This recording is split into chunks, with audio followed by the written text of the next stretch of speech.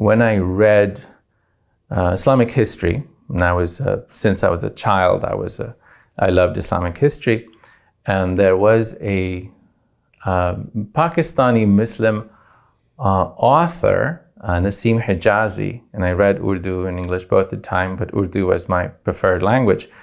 And he wrote Islamic history in such moving style, and I think it is through his books as well as the poetry of Allama Muhammad Iqbal, rahimahumullah, when I began to feel both the love and the pain for the Ummah of Muhammad Sallallahu Alaihi Wasallam.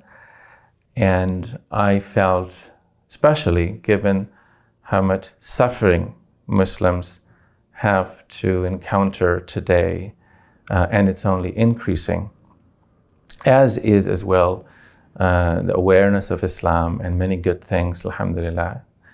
I think that story of self-respect and solidarity, that we will not let even one Muslim woman, man, or child suffer without responding. I think that was a moment when I felt I sort of knew my calling.